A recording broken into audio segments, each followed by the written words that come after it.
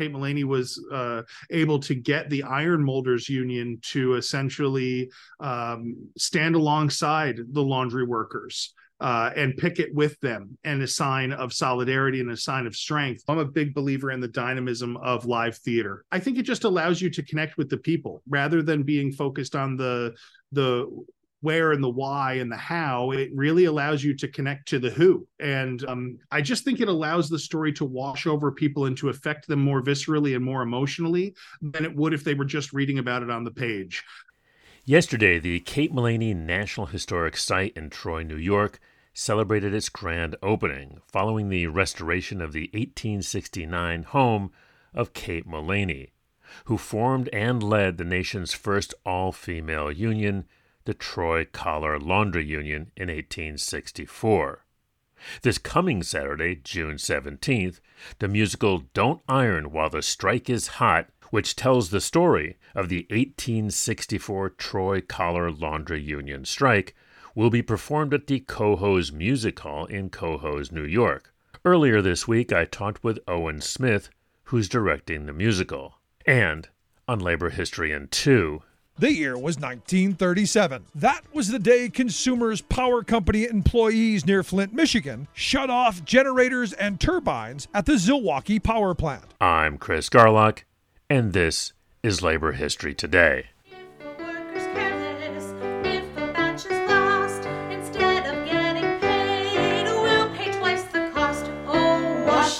And wash and boil, rub and rinse and blue. Roll and starch, dry and iron, this is what we do. Wash and bleach and wash and boil, rub and rinse and blue. We're a theater company that does a very large free outdoor festival style set of shows here in Albany, New York, in Albany's Washington Park. So we are doing this sort of as a service to the Kate Mullaney site, alongside doing our big summer Broadway style musicals in the park. So in a certain sense, it's a bit crazy, but it's also for me enjoyable in a way to be able to, while we're working on these big sort of huge scale Broadway shows, to do something that is not only more intimate, but that focuses on something right from our local area, so it's great. We're glad to be doing it. Now, did you know about the Kate Mullaney and the union before all of this came about? No, and that's one of the things I like best about the project. As a theater artist, you always want to tell stories of significance, and there's a desire to be talking about things that matter to your audience, and what is more significant and more important than our local history, right? And I grew up in the Capital Region. I've lived in the Capital Region my entire life, with the exception of a stint where I was working in theater down in New York City. And when Paul Cole came to me with this script, it was the first time that I had heard about any of this local history. I had no idea the role that Troy had played in advancing, organized labor for women in this country. And so it was a real delight to get to know that story. And just last week, I had the chance to actually go to the Kate Mullaney National Historic Site over in Troy, and it's not very often as a theater artist directing a show that you get a chance to so acutely immerse yourself in the world of the play. And so to be in this building, and, initially I'm on the first floor, talking to Paul, looking at sort of the, various exhibits and things that are very, sort of informational, and then sat in his office on the second floor for a moment, but then went up to the third floor where they really have a recreation, an accurate recreation of what Kate Mullaney's home was. And it sort of took my breath away. It was like stepping into a different time and place. Can you give folks just a quick recap of what happened with the strike? Certainly. Well, the strike was born from, poor labor conditions for laundry workers in Troy, mostly women, mostly Irish women, as it happens. The story is very much rooted in Irish American history. And essentially, the Kate Mullaney led the charge to stand up for a better wage, stand up for better conditions. And initially, the response of those around her was one of fear, as it so often is when organized labor tries to stand up initially for their rights and fight for their rights. And those around her basically told her, this can't be done. We're just women. But ultimately, Kate Mullaney was able to get the Iron Molders Union to essentially stand alongside the laundry workers and picket with them, and a sign of solidarity and a sign of strength. And, there had been some labor dust-ups and some strikes and things in Lowell, Massachusetts, but this was the first time that a group of women came together to form a true organized labor union. And after, a relatively short time picketing out in the cold, they were able to achieve really everything that they were asking for, to achieve a meaningful raise, to achieve improvements to conditions, to achieve a set work day. So what she was able to do was really, really fantastic and incredible and admirable. And it's just a shame in a certain sense that history isn't as well known. And so I think that's what drives Paul and the National Historic Site, the Kate Mullaney National Historic Site, is to tell that story. And what better way to tell that story than with a, sort of a theatrical recreation. This is a short musical that's been done a couple of times. This is the first time it's being done in sort of a professional musical theater venue like we have here at the Cohoes Music Hall. And the Cohoes Music Hall it's in its own right just got such an incredible history. It opened around the time that all of this would have been happening. This building opened in the 1870s, so we're not too far off. So that's sort of the gist of the story. It's really something. What's the background of the musical itself? How'd that come to be? It was written by Ruth Henry, and she collaborated with Paul Cole from the Historic Site. This is a story that speaks to both of them, and Ruth has some background in theater, and she did a wonderful job. The songs are all original songs. They're sort of inspired by Irish American music, Irish folk music, but this version of the play that we're doing is a shorter version that actually was brought to schools throughout the Capital Region at one point, and it's something we're looking at doing again because I think it's just such an important story for children to have access to. And they came to us sort of with a desire to take the show to the next level and do it here in this professional venue. And so the event is really going to be a fun event for anyone who has an interest in organized labor history in America, for anyone who has any interest in Irish American history. The event is going to feature a pre-show talk with Ruth and with Paul about the history, not just of Kate Mullaney and this particular labor movement, but also of the show itself and the genesis of that. And that's going to be followed by a brief performance by an all-female Irish band from the Capital Region here called Triscali, and they're fantastic. They put on a wonderful, fun show. And then after a brief break, we'll have the show performed, the Don't Iron While the Strike is Hot, which is a great title for this show, given the subject matter. And it's about 45-minute musical, short musical that will feature 5 remarkably talented folks that have worked with us with Playhouse Stage Company for many years in various shows. And it really is just, it covers these years of history from sort of the invention of the detachable shirt collar, which is, predates Kate Mullaney's involvement, but that the invention of the detachable shirt collar happened in Troy, and then fast forward to the laundresses working in unsafe conditions and Kate Mullaney ultimately making a stand. I think a lot of times we can think of history as that class at school that was boring and dry. And I always had trouble memorizing the dates and facts. I was terrible with those. How do you make that into something entertaining and something that folks really can connect with? Well, I think you're hitting the nail on the head right out of the gate with that question, with what the benefit of telling a story in this format is, which is to sit down and read a textbook or to read a pamphlet that has the pertinent days and dates and, just sort of lays out in an expository way the history of this is one thing.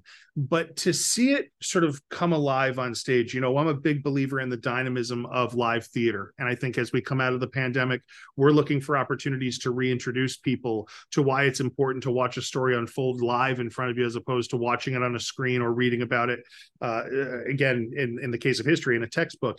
I think it just allows you to connect with the people rather than being focused on the where and the why and the how, it really allows you to connect to the who. And Kate Mullaney was a very interesting person, and to have an actress be able to sort of get inside her head and to make choices about how to interpret these lines and give them intention and give them meaning. I just think it allows the story to wash over people and to affect them more viscerally and more emotionally than it would if they were just reading about it on the page. We all can recognize the human condition, right? And I think a lot of organized labor is about getting people to recognize that human condition and to respect it, and to make sure that every human is valued in their work, and treated fairly and respectfully in their work. And so I'd like to think that people watching this story unfold, if they're, I know a lot of the folks that are going to come to the show are people who are from organized labor trades in the area. I hope that this resonates with them. But I also hope for those people who might be outside of that world that it opens their eyes a little bit to why did labor unions need to form to fight sort of the greed, the corruption, the ill treatment of human beings. And I think that the theater is just I think of Waiting for Lefty, the play Waiting for Lefty, where the transit workers, went and saw it and were shouting strike in the halls of the theater. I mean, to me, that's just such a seminal moment in American theater. And so this may not be Waiting for Lefty in its historical significance. We may not be on Broadway, but in our little way here in our corner of the Capital Region, I like to think that we have the opportunity to affect some hearts and minds by people getting to watch the story actually unfold in front of them. And certainly, I'm a big musical theater person. My company produces musical theater exclusively. And, when it comes to tugging on the heartstrings and getting people's minds engaged, music just has that magical property, right, of being able to sort of engage people and delight them and in some cases inflame them. And so I think this show does all of that for this story. This strike happened, I think it's just about 160 years ago. And it strikes me that oftentimes, we sort of like our history in the past, and you've probably heard this, like, maybe unions were needed back in the day, right? But we don't really need them now. We've sort of solved all these problems. And I'm just wondering if in working on this show, if you've reflected. I was just thinking the Starbucks organizing started not too far from you in Buffalo, near my hometown of Rochester. So let's hear it for upstate New York. Yep. But I'm just wondering if you've reflected on the connections between the struggles in the past and today's struggles. Entirely. I mean, it's impossible, I think, to hear this story without thinking about some of the current things, whether that be the effort by, to your point, Starbucks workers, not just here in New York, but across the country, but also Amazon. You think about, I mean, it's interesting. This invention of the detachable collar was all about workers being able to more quickly get their work done, right? To be able to get through 12 shirts in the time that it would take them to normally get through one shirt, right? And that creates sort of an urgency in the bosses, right? I have an order coming in, I need to get it filled. It doesn't matter if it's going to take more effort. It doesn't matter if it's going to take more time. It just needs to get done. And not having the workers share in that in any way, but rather them just be sort of the brunt of getting the work, getting the labor done. You think about that, and then you think about certain advances and things that Amazon has brought to bear in the market. And, it's the same idea, right? A 2-day delivery, but at the cost of what? At the cost of people, not having a bathroom break for so many hours. And God Almighty, of course, those folks want to unionize and probably need to unionize to protect their interests. History, unless we examine it, unless we explore it, and what better way to explore it than through an artistic experience?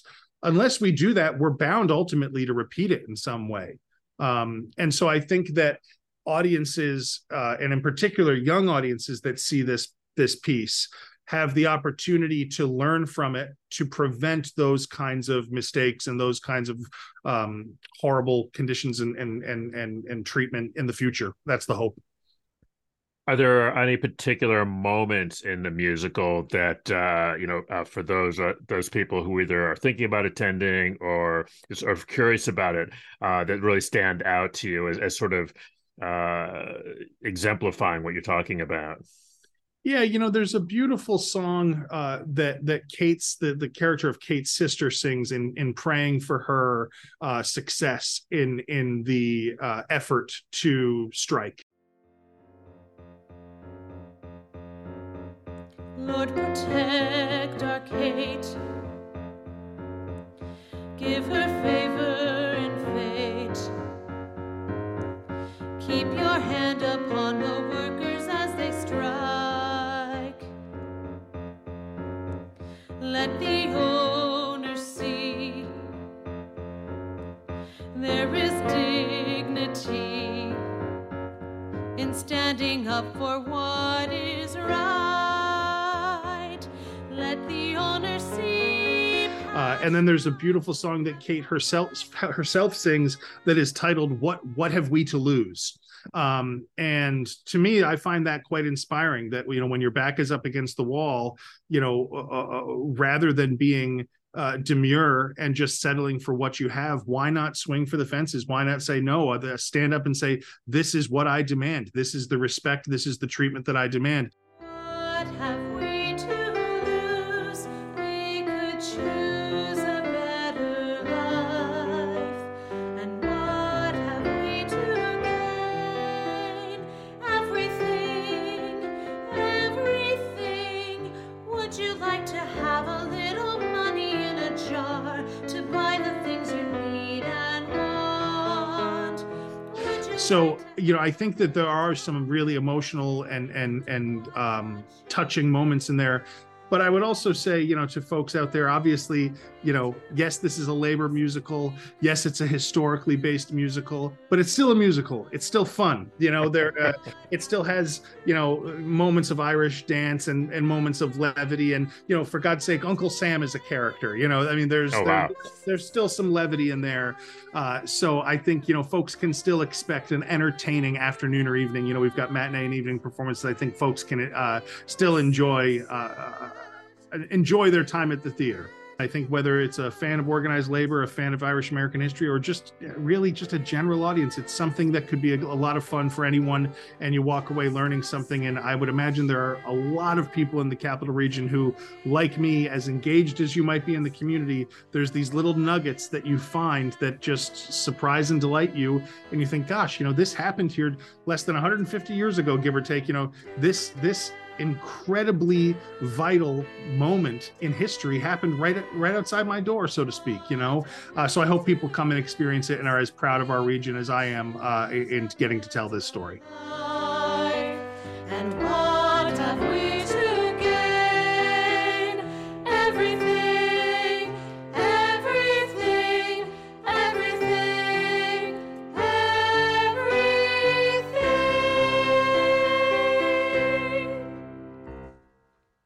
I'm Rick Smith, and this is Labor History in 2.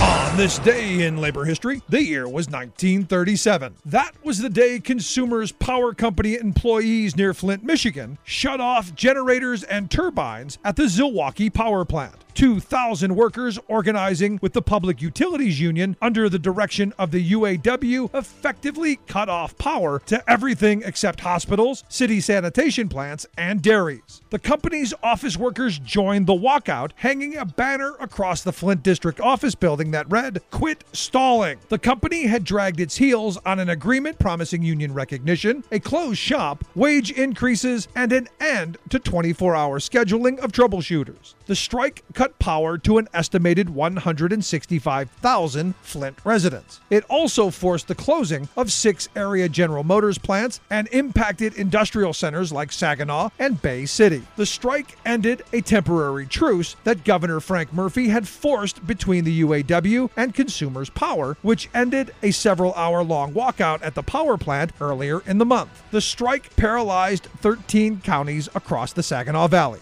When news of the second strike hit, Murphy put the National Guard on standby. he snapped orders at UAW leader Homer Martin to get those lights back on. I will not stand by and see those people in darkness tonight. Top union officials insisted the strike was unauthorized and that a tentative settlement had been reached. But workers demanded to see the actual terms of the agreement before they agreed to go back to work. The workers ratified the contract. Tensions continued. Governor Murphy demanded that the county sheriff organize a special force to prevent future utility strikes, while the UAW vowed to curb wildcat strikes through investigation and discipline. Labor History in 2 brought to you by the Illinois Labor History Society and The Rick Smith Show. And that's it for this week's edition of Labor History Today. You can subscribe to LHT on your favorite podcast app. Even better, if you like what you hear, sure hope you do, please like it in your podcast app, pass it along, and leave a review. That really helps other folks to find the show. Labor History in 2 is a partnership between the Illinois Labor History Society and the Rick Smith Show. That's a labor-themed radio show based out of Pennsylvania. Very special thanks this week to Owen Smith at the Cohoes Music Hall and Paul Cole, Executive Director at the American Labor Studies Center. Labor History Today is produced by the Kalmanovitz Initiative for Labor and the Working Poor at Georgetown University.